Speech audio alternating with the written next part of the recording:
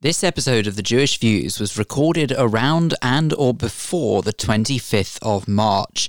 Any information that is outdated in this programme is not meant to mislead or indeed misrepresent anything that may be going on with the current COVID-19 situation.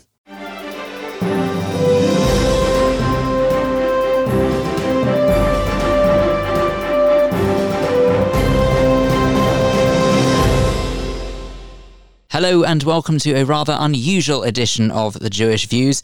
I'm Phil Dave. Coming up on this programme, Richard Verber from the United Synagogue will talk about the ways in which the United Synagogue, like many branches of the religion, are having to adapt following the outbreak of COVID-19.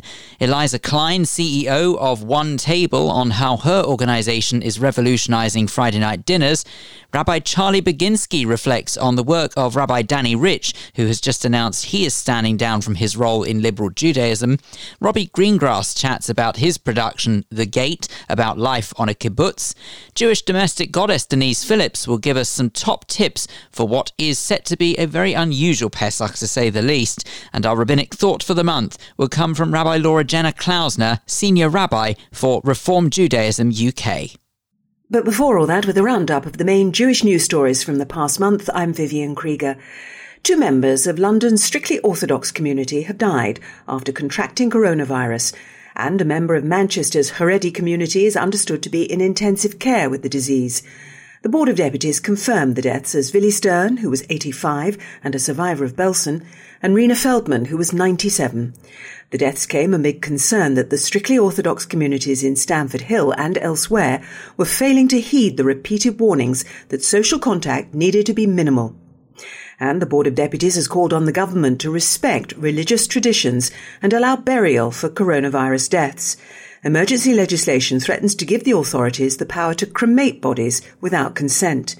The board's president, Marie van der Zijl, said for the majority of UK Jews, the deceased must be buried, not cremated, and this applies as well to Muslims and some Christians. She thanked Labour MP Naz Shah for backing an amendment to the legislation. JW3, the Jewish Community Centre in northwest London, has temporarily closed to the public over concerns about the spread of coronavirus. Although tickets already bought would be refunded, JW3 said if some people considered donating the ticket price or giving money in another way to support it, it would be appreciated. New North London Synagogue has announced the suspension of all services, and families scheduled to have bar or bat mitzvahs up to August would be contacted to discuss options. Rabbi Jonathan Wittenberg said the decision had left him with a heavy heart. About 1,000 Israelis who are stranded in Peru because the country has closed its borders are due to return home on some specially laid-on El Al flights. Peru's public broadcaster said there would be no cost for the travellers to bear. Israel's foreign ministry praised the airline, saying it had a long-standing tradition of stepping up during national emergencies. Most of the stranded Israelis are young people on their traditional post-army trek. The London Beth Din has broken hundreds of years of tradition regarding special kosher for Passover products by telling British Jews that they can use some regular products this year, such as white or brown hen eggs and pure honey from a reputable brand. The director of the Kashrut Division, or KLBD, Rabbi Jeremy Conway, said they'd been working overtime to support kosher shops and manufacturers, as well as housebound families, to create new guidelines for this year only. And lastly, a couple from Welwyn who were due to get married in June in front of 120 guests brought their ceremony forward before the coronavirus could stop them. With the support of Woodside Park United Synagogue, Denise, who's 60, married 65-year-old David Lester, with the bride's elderly parents in attendance. The ceremony was live streamed to family and friends in Israel, Dubai and the UK. Viv, thank you very much indeed. Well, welcome along to a rather unusual episode of The Jewish Views. As you may have gathered, I'm flying solo today, and believe me, this is not by choice, but we, like so many others in this country, and let's be honest, around the world, have been quite affected by the way the COVID-19 outbreak has manifested itself, not least of all because, like so many other community and public spaces, JW3 has had to temporarily close its doors. So we are not live from JW3 for this month. In fact, I am actually on my own in my home studio. But what I hope to do is bring you a flavour of normality here on The Jewish Views as I speak to a variety of guests and give you a taste of what would have been a perfectly normal edition had it not been for unforeseen circumstances. I would also like to point out at this stage that you may have heard about, if not, you will soon hear about it, the launch of JW3 TV, a rather wonderful archive full of different shows that have taken place at JW3 in recent years, and you can go to jw3.org.uk for more information on that. But let's begin this episode in traditional style, because you are listening to The Jewish Views in association with JW3. Well, where else are we going to start this programme this month? But of course, talking about coronavirus, isn't it? What everyone is talking about at the moment. I'm afraid that the Jewish community has absolutely not managed to escape its fair share of disruption and total and utter what would appear to be at surface value chaos to the way that we live our Jewish lives. And just amongst many of the headlines making the papers in the past week or so, United Synagogue postpones all stone setting and limits funeral attendance. Kashrut Authority relaxes Pesach certification rules during coronavirus crisis. And we've also got, as if that isn't bad enough, also you've got some good news, I suppose. First United Synagogue online bar mitzvah attracts a worldwide audience. Absolutely extraordinary times. Let's unpick this a little further with Richard Verber, who is from the United Synagogue, and I'm delighted to say joins me now. Richard, I'm so pleased that you've managed to take the time to speak to us on this month's programme, because let's be honest, we are living in some very strange times, Jewish or otherwise. Thank you, Phil. Thank you for having me. Yes, we certainly are. This is, of course, first and foremost, a human tragedy across the entire world. Thousands, if not tens of thousands of people will lose their lives. Unfortunately, as you've mentioned, we in the Jewish community here in the UK have not been spared either. I think already a couple of dozen people have passed away before their time, and unfortunately, I suspect that figure will rise. And now I know that you are exceptionally busy at the moment trying to deal with everything, because not least of all of the headlines that I have read out just now are but a smidgen of what you have had to actually deal with in terms of logistics. Can you maybe tell us a little bit about how the US is, for want of a better term, bending the rules so that we may, as a community, in particular the United Synagogue community, is able to continue practicing their Jewish lives to the best of the abilities that we're able to within the certain restrictions coronavirus places? Yes, with pleasure. So I wouldn't class it as bending the rules, but I would certainly say that our rabbis and the Dayanim of London Beth Din have been very carefully thinking through what measures they can put in place that will allow Jewish life to continue, albeit in its more limited form. One of the things that the United Synagogue has had to do almost on a daily basis now is respond to the latest government guidance. In fact, our team meets every night at about 9 o'clock in the evening in order to process the day's announcements and work out what that will mean for Jewish life here in the UK. Clearly, first and foremost is the safety and the health of not just our members, but the wider Jewish community. And in fact, many of the measures that we've carefully and thoughtfully put in place have been designed to protect. You've already mentioned that we've had to limit the number of people that can attend a funeral to just immediate family.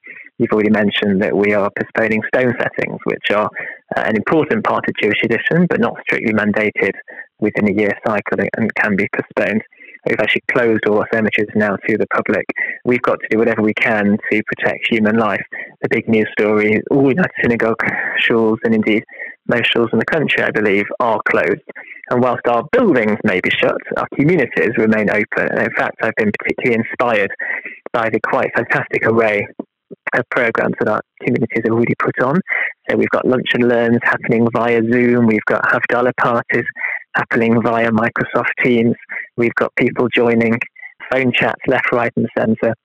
And actually the community is just doing something a bit different. You mentioned Kabbalat Shabbat Live, which I'm pleased to say we're now doing every week.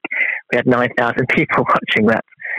Which is amazing, but let's unpick that a little further, shall we? Because that's, I think, where an awful lot of people are going to struggle, not least of all for those older members of the community who perhaps aren't necessarily that connected when it comes to technology. And of course, they've known any different other than just physically attending shul each week. But I suppose that there are going to be those who question, how is it possible that we are able to broadcast from a synagogue or from wherever it may be a Shabbat service that other people are allowed to therefore watch as well on technology and follow along. How does that all work within the boundaries of what we are and not allowed to do on Shabbat? So we're not doing that on Shabbat, so we're doing that an hour or so before Shabbat, and the service lasts about half an hour. It's the Kabbalat Shabbat part of the service, which just goes up to the cusp, where if you were to continue, that would be you accepting Shabbat there and then. So we break halfway through, we allow people to finish whatever Shabbat preparations they need to do, to light their candles, and then they'll finish praying the service themselves before hopefully enjoying a meal with their families, if indeed one can enjoy a meal like that in these times.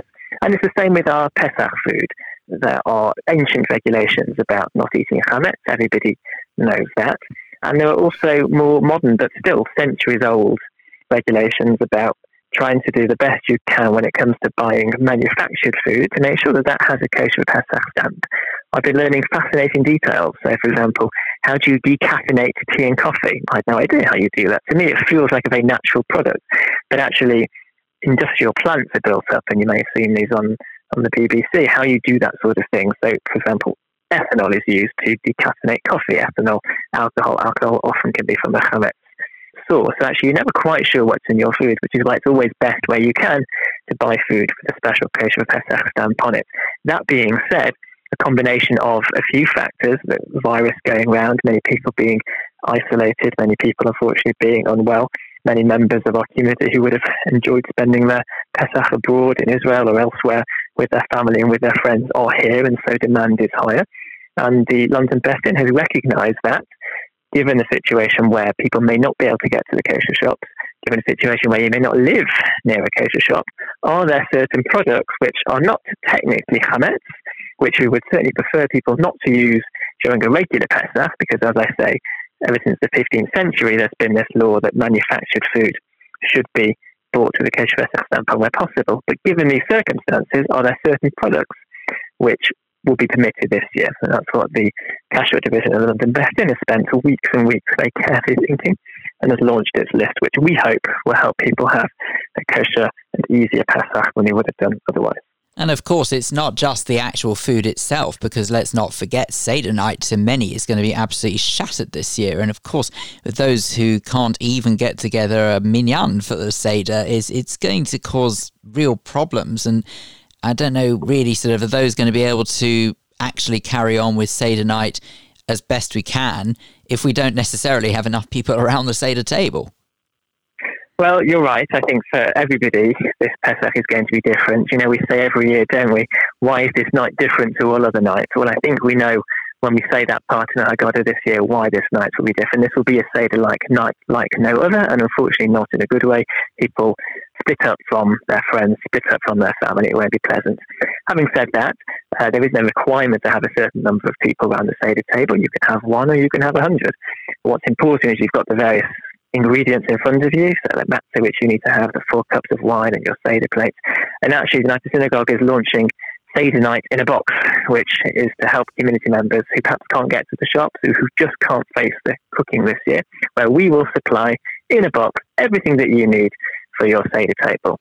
Your grape juice and your matzah and your Seder plate and a delicious 3-course meal and some educational materials thrown in as well to help enrich and inspire your Seder night.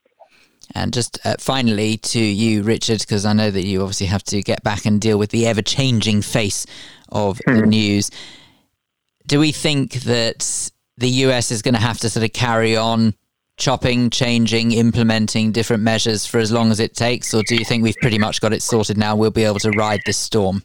No, I think unfortunately there will be many, many more months of hard work. In the very short term, it's about helping the members in our community who are struggling, and the United Synagogue Chesed department already helps 600 families on a regular Pesach to be able to afford what they need. And this year we estimate the number to be well over 1,000. And so we're kicking into play with an emergency appeal, which listeners can donate to, and by making sure that we're sending out extra Pesach parcels to those families that need it. That's the short term. In the longer term, it's going to be about when will the government relax its regulations and allow our shuls to open. Our shuls are not just a place to daven, to pray, of course. They're a place of community and building community. So we're going to need to think very creatively over the coming weeks and months how we can create that community online.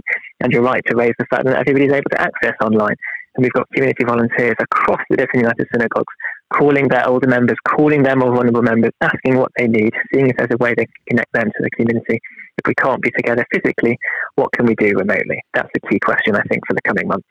Richard Verber, Director of Communications for the United Synagogue, thank you so much for speaking to us on this month's edition of The Jewish Views, and please, to you and your family and everyone at the US, stay well, and we look forward to hopefully speaking to you on happier times in future.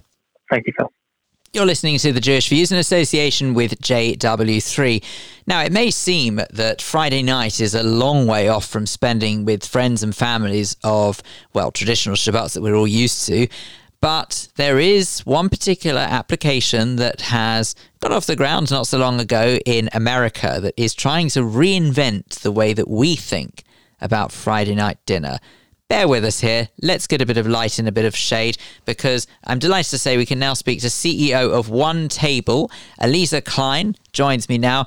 Aliza, thank you so much for speaking to me on this month's episode of The Jewish Views. I think first and foremost, we have to establish, because obviously I'm asking most people on this program today, how are you coping and everyone else in your family with everything that's going on with coronavirus? Are you okay?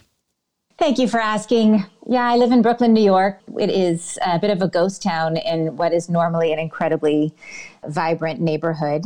And my children are taking their day school classes on the other side of this wall. I just overheard a Hebrew class, and my teenager is doing her ballet workout in the other room. And wow. My husband is running the summer camp that he runs from the third room. So you've got all sorts of rooms in your house that you never knew existed, from a dance studio to a classroom to everything else, right? That's correct. To Shabbat headquarters right here in my bedroom.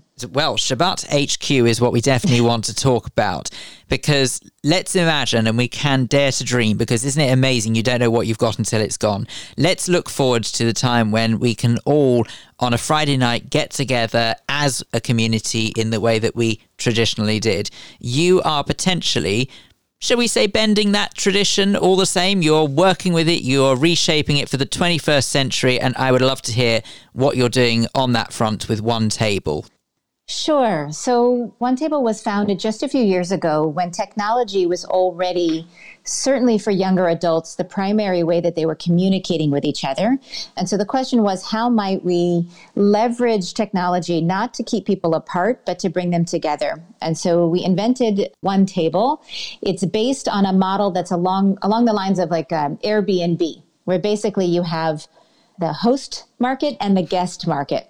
So if Randy from Chicago is interested in opening up his home and inviting people over, this is obviously in healthy times, then we can match guests and hosts up using technology and also provide Randy with all of the moral and financial and religious support that he needs to create the dinner that really reflects his own personal style. So I want us to unpick that in just a moment's time, but I think there'll be a lot of people who hear this concept, and one of the first things they're going to think of when they hear it is that even if it is someone from the community, you don't necessarily know who you're letting into your home, and they'll be quite worried about the security side of things. So how does that in particular work? It's a great question. So the way that we built the technology is that you can decide to either have a dinner that is private, where it's just people in your network, and it could be a friends and friends of friends, or you can invite people who you don't know, and there is an approval or vetting process. So let's just go back to Randy in Chicago. He has decided that he wants to have a Game of Thrones themed menu for his Shabbat dinner. And so he is really excited about introducing people who love that show as well. And so when you request a seat at his table, he might say, hey, tell me why this dinner? And they might share their favorite character or some other thing that they're excited about. He can then look them up within the OneTable technology. He's also probably going to see if he has connected with this person on some form of social media, right, on Instagram or Facebook or even LinkedIn, so that he can feel confident that this is the right fit. And if it's really not the right fit, he can say, I'm so sorry, this isn't the right fit for you, but do you know about these 5 other dinners? And the app is designed to do that, to just be as empathetic as technology can be. A lot of what we've learned is the more a host gives a thorough description of what he or she is trying to accomplish, everything from the menu to how people might dress to what they might be talking about or what they might not be talking about, their approach to Jewish ritual, all of those things make it easier for the guest to feel comfortable, to know what to expect, and to actually RSVP. RSVPing is not a normative behavior.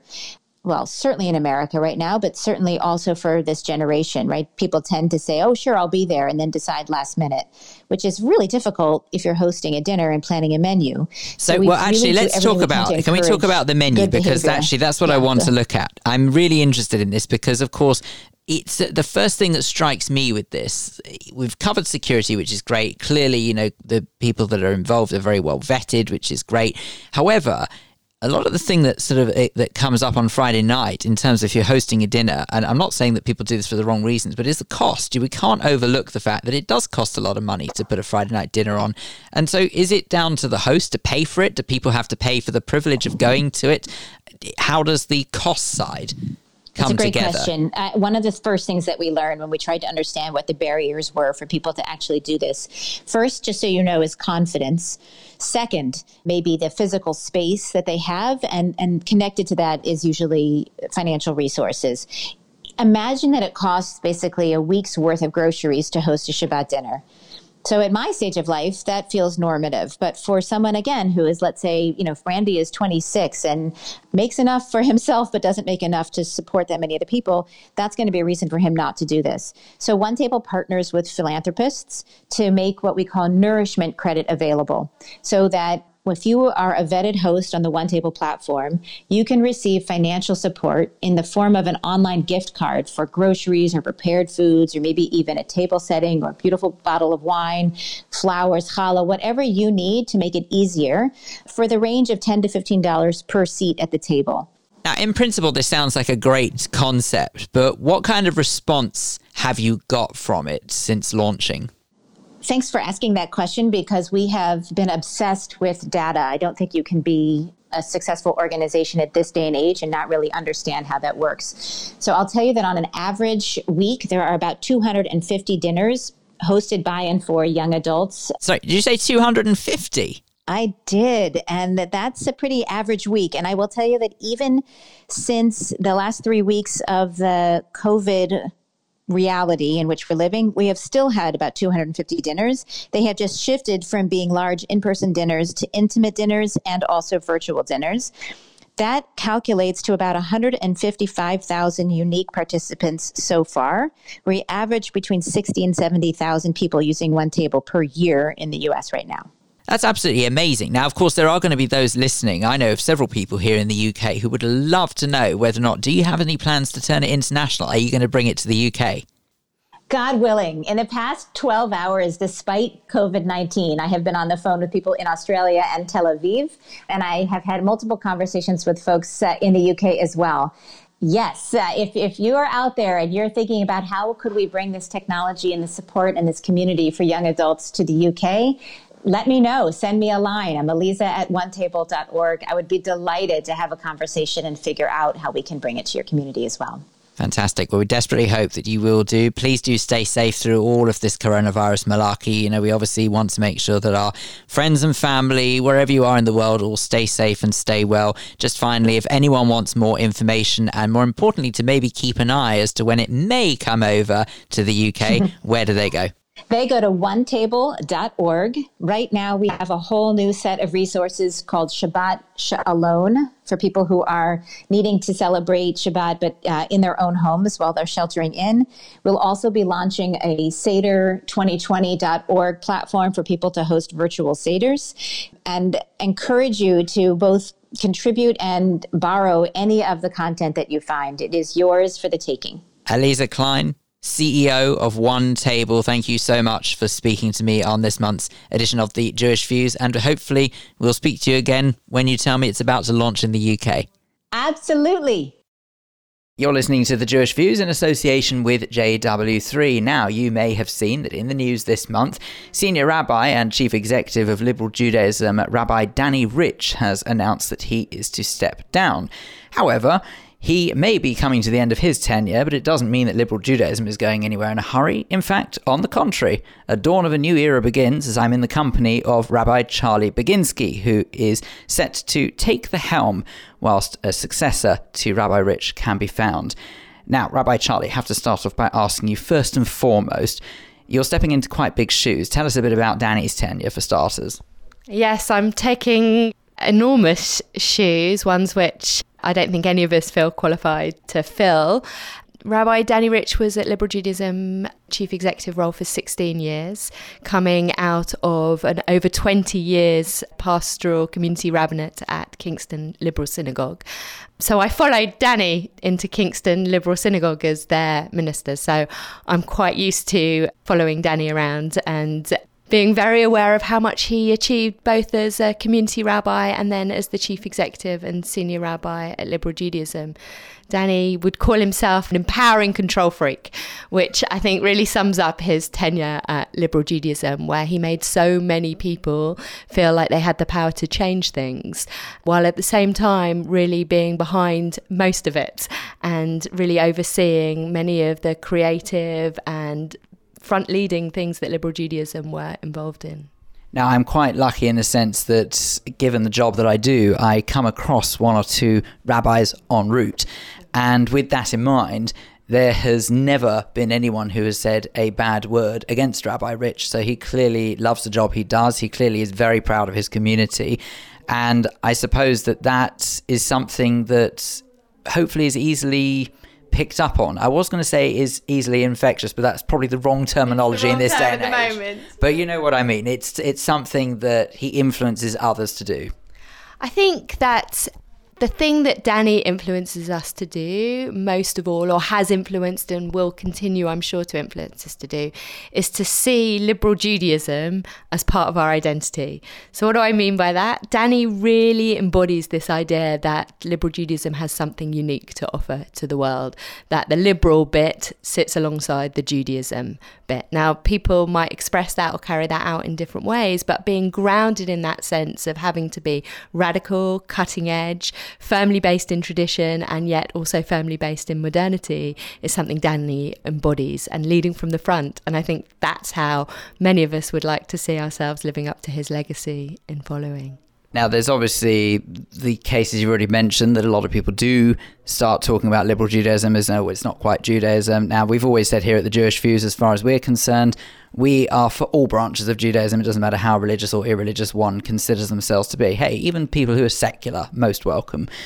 But there's something about, since Rabbi Rich has come along and done the job that he has done for liberal Judaism, that I feel it's more out there. That, as you say, it's sort of almost more seen as part of Judaism. But that's all well and good. But to actually be a physical presence like he is quite a massive achievement, really.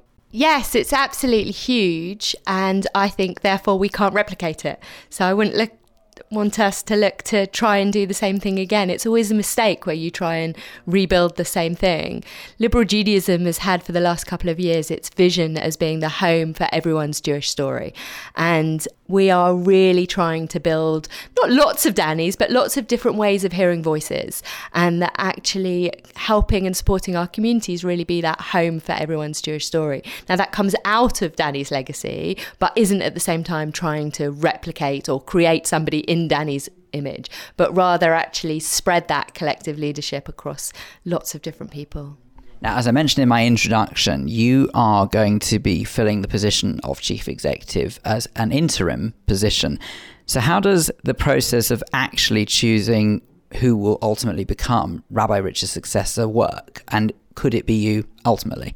So first of all, I'm not going to step up as chief executive. We've actually got an SMT, a senior management team of 4 of us, each filling different roles. It happens that as director of strategy and partnerships and with the rabbinical role, that actually much of mine is taking over that front-facing chief executive role. But I'm really lucky to work with another 3 colleagues forming this SMT, which are filling this role at the moment.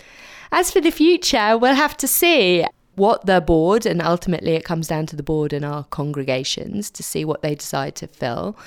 For me, I think it's really important that we obviously live up to Danny's legacy, but I'm not sure that having the same model is necessarily the way forward. I think we're in a different era than when Danny first started at Liberal Judaism, and I think that this is the era of collective leadership, and I would encourage the board and our congregants to be looking, how can we be strong and lead while having a multitude of voices at the top? And clearly change is afoot. I mean, it's only this month that we've also heard that another big name in liberal Judaism in the form of Rabbi Pete Tobias is off to pastures new. So how do you think liberal Judaism will shape itself for future generations from now on? So I think we have a real responsibility as liberal Judaism to demonstrate, especially in this era, that this is not the time for one voice. Actually, this is the time of multitude of voices. And we've had a rabbinate up to now, which has worked very well for liberal Judaism, but isn't necessarily the future model, where we've had one rabbi in one community, very much leading from the front. And I think we're entering a new time now where actually we want to build rabbinical teams. We want to encourage our communities to work together, to share their resources, and that actually, rather than a cult of personality, and I'm not saying that either Danny or Pete were that, but certainly they carried a lot of that charisma with them. But we're in a different age now, and I think we have a chance to see a different type of leadership coming forward, both on the community level and on the movement level. One thing that strikes a lot of people when it comes to the progressive side of Judaism, whether that be liberal, reform, Masorti, wherever it may be, a lot of people say that times are changing, and therefore that the people who belong to that community, younger people who belong to that community, are more, quote, secular Jews than they are religious. Does this worry you? Is there potentially a crisis facing the future of the more progressive movements in this country, do you think? And if so, what could you do to tackle that? Well, that's a huge question, and one that we probably could explore in an hours-long conversation. I don't think we are in crisis, actually. I think that people often want to measure success in numerical people signed up to congregations or to movements. I don't think that's ever been our game in liberal Judaism. We are a small movement. I think we have a responsibility to look at different types of membership. What does it mean to be a member? And actually we're now introducing what we're calling the passport membership, which is for people pre-life cycle events to be a member of the movement and to be able to go to any congregation or any event across the movement rather than having to sign up to one congregation, because we know people are more transient but still want to have that sense of ownership. We know they're coming out of youth movement feeling very attached to their youth movement, very attached to that space, and then feeling a bit like, I don't know where I want to be. And I think the passport membership will give them that anchor. But we have to continually adapt and we have to continue to change. But actually crisis, if it is crisis, can be an opportunity. And we have always had young people in our board, in our leadership positions. We have young rabbis, but we also have older people with strong opinions and talking about where their need is. And our challenge is to get all of them in a room, maybe not physically at the moment, but certainly metaphorically or virtually, and create the space where we can allow those voices to play off against each other and work out where our space is there. But I'm not worried about numbers. I don't think this is a numbers game. This is about identity. This is about finding a space to be Jewish. And liberal Judaism has always met that challenge, and I think we will continue to do that as we move forward. You have a glimpse into the future. 5 years' time from now, please God, we're all here, all healthy and all well, and all overcome the recent outbreak that we're facing in this country and around the world. But let's look forward. And let's say that 5 years' time from now, you have moulded liberal Judaism into your vision. What do you see? I would see hubs of communities working together with shared collective rabbinates, so we build rabbinical teams. I would see our passport membership for people pre-life cycle up and running and very, very successful, and seeing a really dynamic move of membership of people through communities. I would see that liberal Judaism is working particularly on the areas of poverty and supporting the needy within our community and taking a leading voice. I would see that we are known for that and we are able to make a massive difference in society and punch above our weight as we always have done. Rabbi Charley Baginsky, best of luck stepping into Rabbi Rich's shoes as he steps down as Chief Executive of Liberal Judaism. Thank you very much indeed for speaking to us on this month's edition of The Jewish Views. Pleasure. Thank you for having me. You're listening to The Jewish Views in association with JW3. Now, we can't overlook the fact that clearly there was an array of different events that were supposed to be happening at JW3 due through the next month. But of course, due to the coronavirus, it is inevitable that some of those events, if not all of them, may very well not happen. Obviously, the best way that you can check on that is to keep on going to the JW3 website for updates, jw3.org.uk. However, one of the performances, which is more than likely going to be postponed, is The Gate. Now, The Gate is based on a kibbutz in the Galilee, and it has a really, I think, quite intriguing story. Performer, the writer behind it, is Robbie Gringras, who joins me now, I'm delighted to say, but joins me from Israel because, like everywhere else in the world, Robbie, I'm afraid you might not be going anywhere anytime soon. No, maybe not. I've got a nice view. You haven't? Well, that's for sure. I guarantee you got better view than we've got here in London, wherever you are. So I suppose we should probably start off with, first and foremost, like I'm asking everyone for today's programme, is just to make sure that you are indeed okay as can be. Are you in lockdown yourself? Well, all of Israel is in something of a lockdown. So, yeah, I'm basically at home. But in between shows, I pretty much work from home anyway. It's not yet hitting me too hard. This is just a normal day for you then? It's a normal day. I don't have to see too many human beings. It's fine. It's fine. Well, there you go. Some people would pay extra for that. But unfortunately, of course, there are those who are having that inflicted on them without choice. Now, let's get on to more important matters, and that is The Gate. Now, at the moment, that is scheduled for April the 23rd at JW3. Again, I must emphasise, we don't know if that's going to happen yet, but please do check the website for updates. If it doesn't, then we are probably looking at postponement, which is more likely to be the case. But at the moment, April the 23rd at 7:30, why not tell us a little bit about The Gate? The Gate is a solo show based on the true stories that emerge from many different communities, Jewish communities in the north of Israel, in the Galilee area, where pretty much every small community on a hill, we live on a kibbutz, has a gate. We effectively live in gated communities in the north of Israel. And what always emerges is an argument on the kibbutz as to whether the gate should be always closed or whether the gate should always be open. And that's because the gate normally closes the road between the kibbutz, or the Jewish settlement, and the Arab village next door.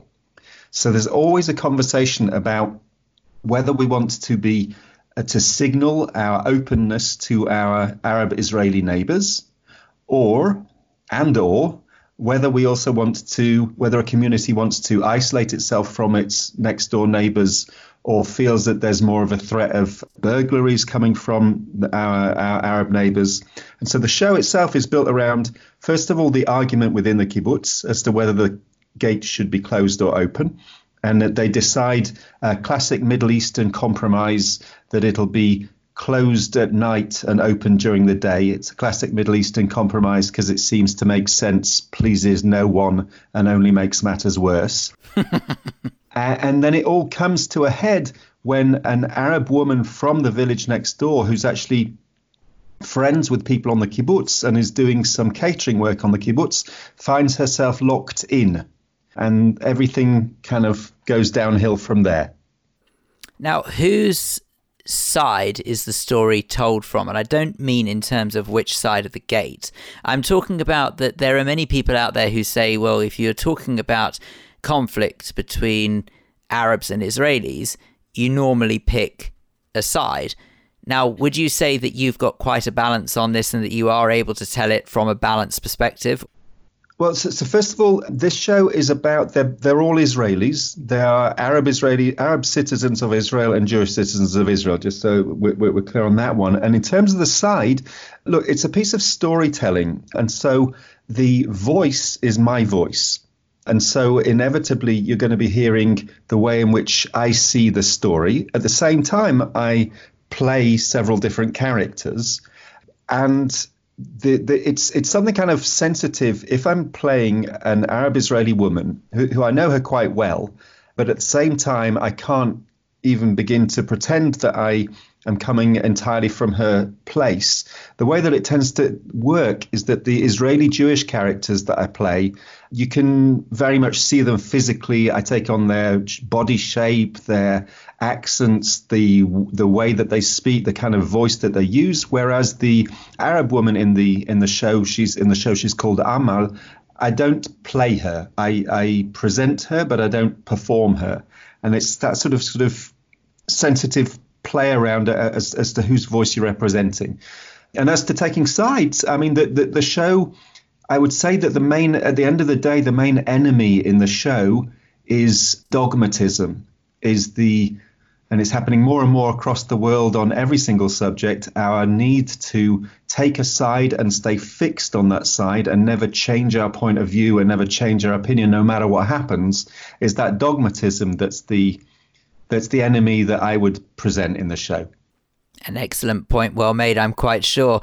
Now, where did the actual idea come from? Is this because you yourself have experienced life on a kibbutz, or is this from stories that you've gathered, or how has that come together? Oh, yeah, I live on a kibbutz. As we talk, I'm looking out of the window on the kibbutz and the view over to the Mediterranean, about an hour's drive away from here.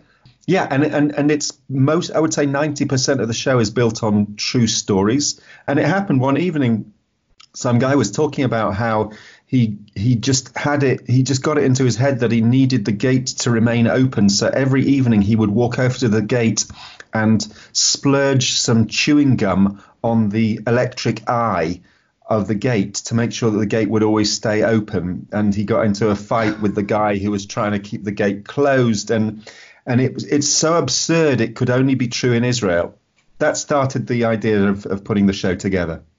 And what sort of reaction would you say that you've got from the show so far? Because I'm assuming that you have performed it elsewhere. Yeah, sure. I've performed it across the States. It's been in Cleveland and in New York, in several places. And of course, to groups in Israel. And I've actually performed it on the kibbutz itself. Oh, wow. How did that go down? It was lots of fun having the people who I was representing them on stage in a far more caricatured kind of way were sitting there and seeing themselves on stage. They seem to enjoy it. I haven't been, well, who knows? I was going to say I haven't been sent to Coventry yet, but, everyone's in isolation anyway, so maybe they have. I think we're doing okay. Excellent. What's the plan for this? Because obviously, here's hoping, please God, the performance does go ahead at JW3. As I say, at the moment, scheduled for the 23rd of April. We do have to be realistic given the current restrictions in place on travel and, of course, really how most places are in some sort of lockdown. It's not terribly likely, but that doesn't mean that it won't happen eventually. So with that in mind, what's the plan for it long term? Long term, the show is going to tour. It's going to tour around Britain, and it's going to be touring around North America, and probably I'll take it to other English-speaking places. And in the meantime, I'm going to be taking on a translator to put it into nice Hebrew. I could translate it into Hebrew, but the language wouldn't be rich enough. So I'll be translating it into Hebrew, and I'll start performing it around Israel in Hebrew. And because unfortunately, for example, the woman from the village next door, the character's called Amal. She doesn't have any English, so she hasn't seen the show. Were I able to do it in Hebrew, she'd get to see it and I would be able to take it around. So that's probably the next plan, is a world tour. It's what tends to happen with my solo shows. I tend to perform them around the world for a year or two, get the show honed, get the script honed, and then translate it into Hebrew and perform it around in Hebrew. And I may well even get it into Arabic as well. Fantastic. Well, what I love about it is that it is all surrounding the concept, quite frankly, of a gate. And I love the fact that someone is that creative that you can look at that and think, I'm going to turn this into a production, which is exactly what you have. The production is called The Gate, and it is by Robbie Gringras, who we've been speaking to. Robbie, thank you so much for talking to me on this month's edition of The Jewish Views. If anyone wants more information about you, where do they go? RobbieGringras.com, but it's spelt the real way, which is Robbie, Robbie, and Gringras is Grin, like a little smile, and only one S, RobbieGringras.com. You are listening to The Jewish Views in association with JW3. Now it's time to catch up with our Jewish domestic goddess Denise Phillips, who's going to give us a little bit of inspiration for what could be a rather tricky Pesach, to say the least. Denise, this may sound like a bit of an obvious question, but why is this Pesach different to all others? So this year, Pesach is different from all others because, of course, COVID-19. That has eaten its way into every aspect of business, and Pesach is no exception. In fact, it feels like we are living through one of the plagues, never knowing who will be affected next. The usual secret to enjoy a stress-free Pesach is to plan early, from buying supplies to organising the cleaning of your house. However, this year there is a major risk to the supply chain because so many of them from Israel, America and France, and factories and transport links have been severely disrupted. There is the extra demand due to families staying at home rather than going abroad to catered hotels and overseas families. It is estimated that this could double requirements.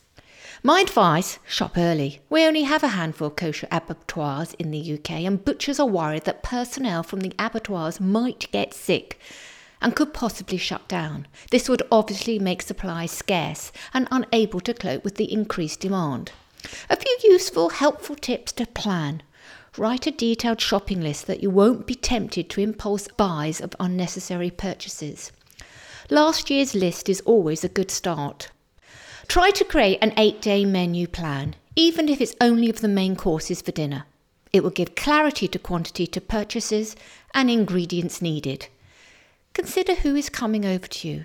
Is it wise to invite that elderly relative, or even your own parents, if it puts them at risk? Maybe you consider the option of a food delivery to them, and for the less orthodox, possibly a Seder via video call. Safety must be a priority. Start now, you will get the best variety. Avoid the rush and keep an eye out for those special offers. There are normally lots on offer in the supermarkets. And buy smart. Do not overbuy and check the use-by dates. Get an extra dozen of eggs, they're always needed. And be aware, this is really good, Tate & Lyle, caster sugar, demerara and granulated sugar is kosher all year. Just buy a new packet.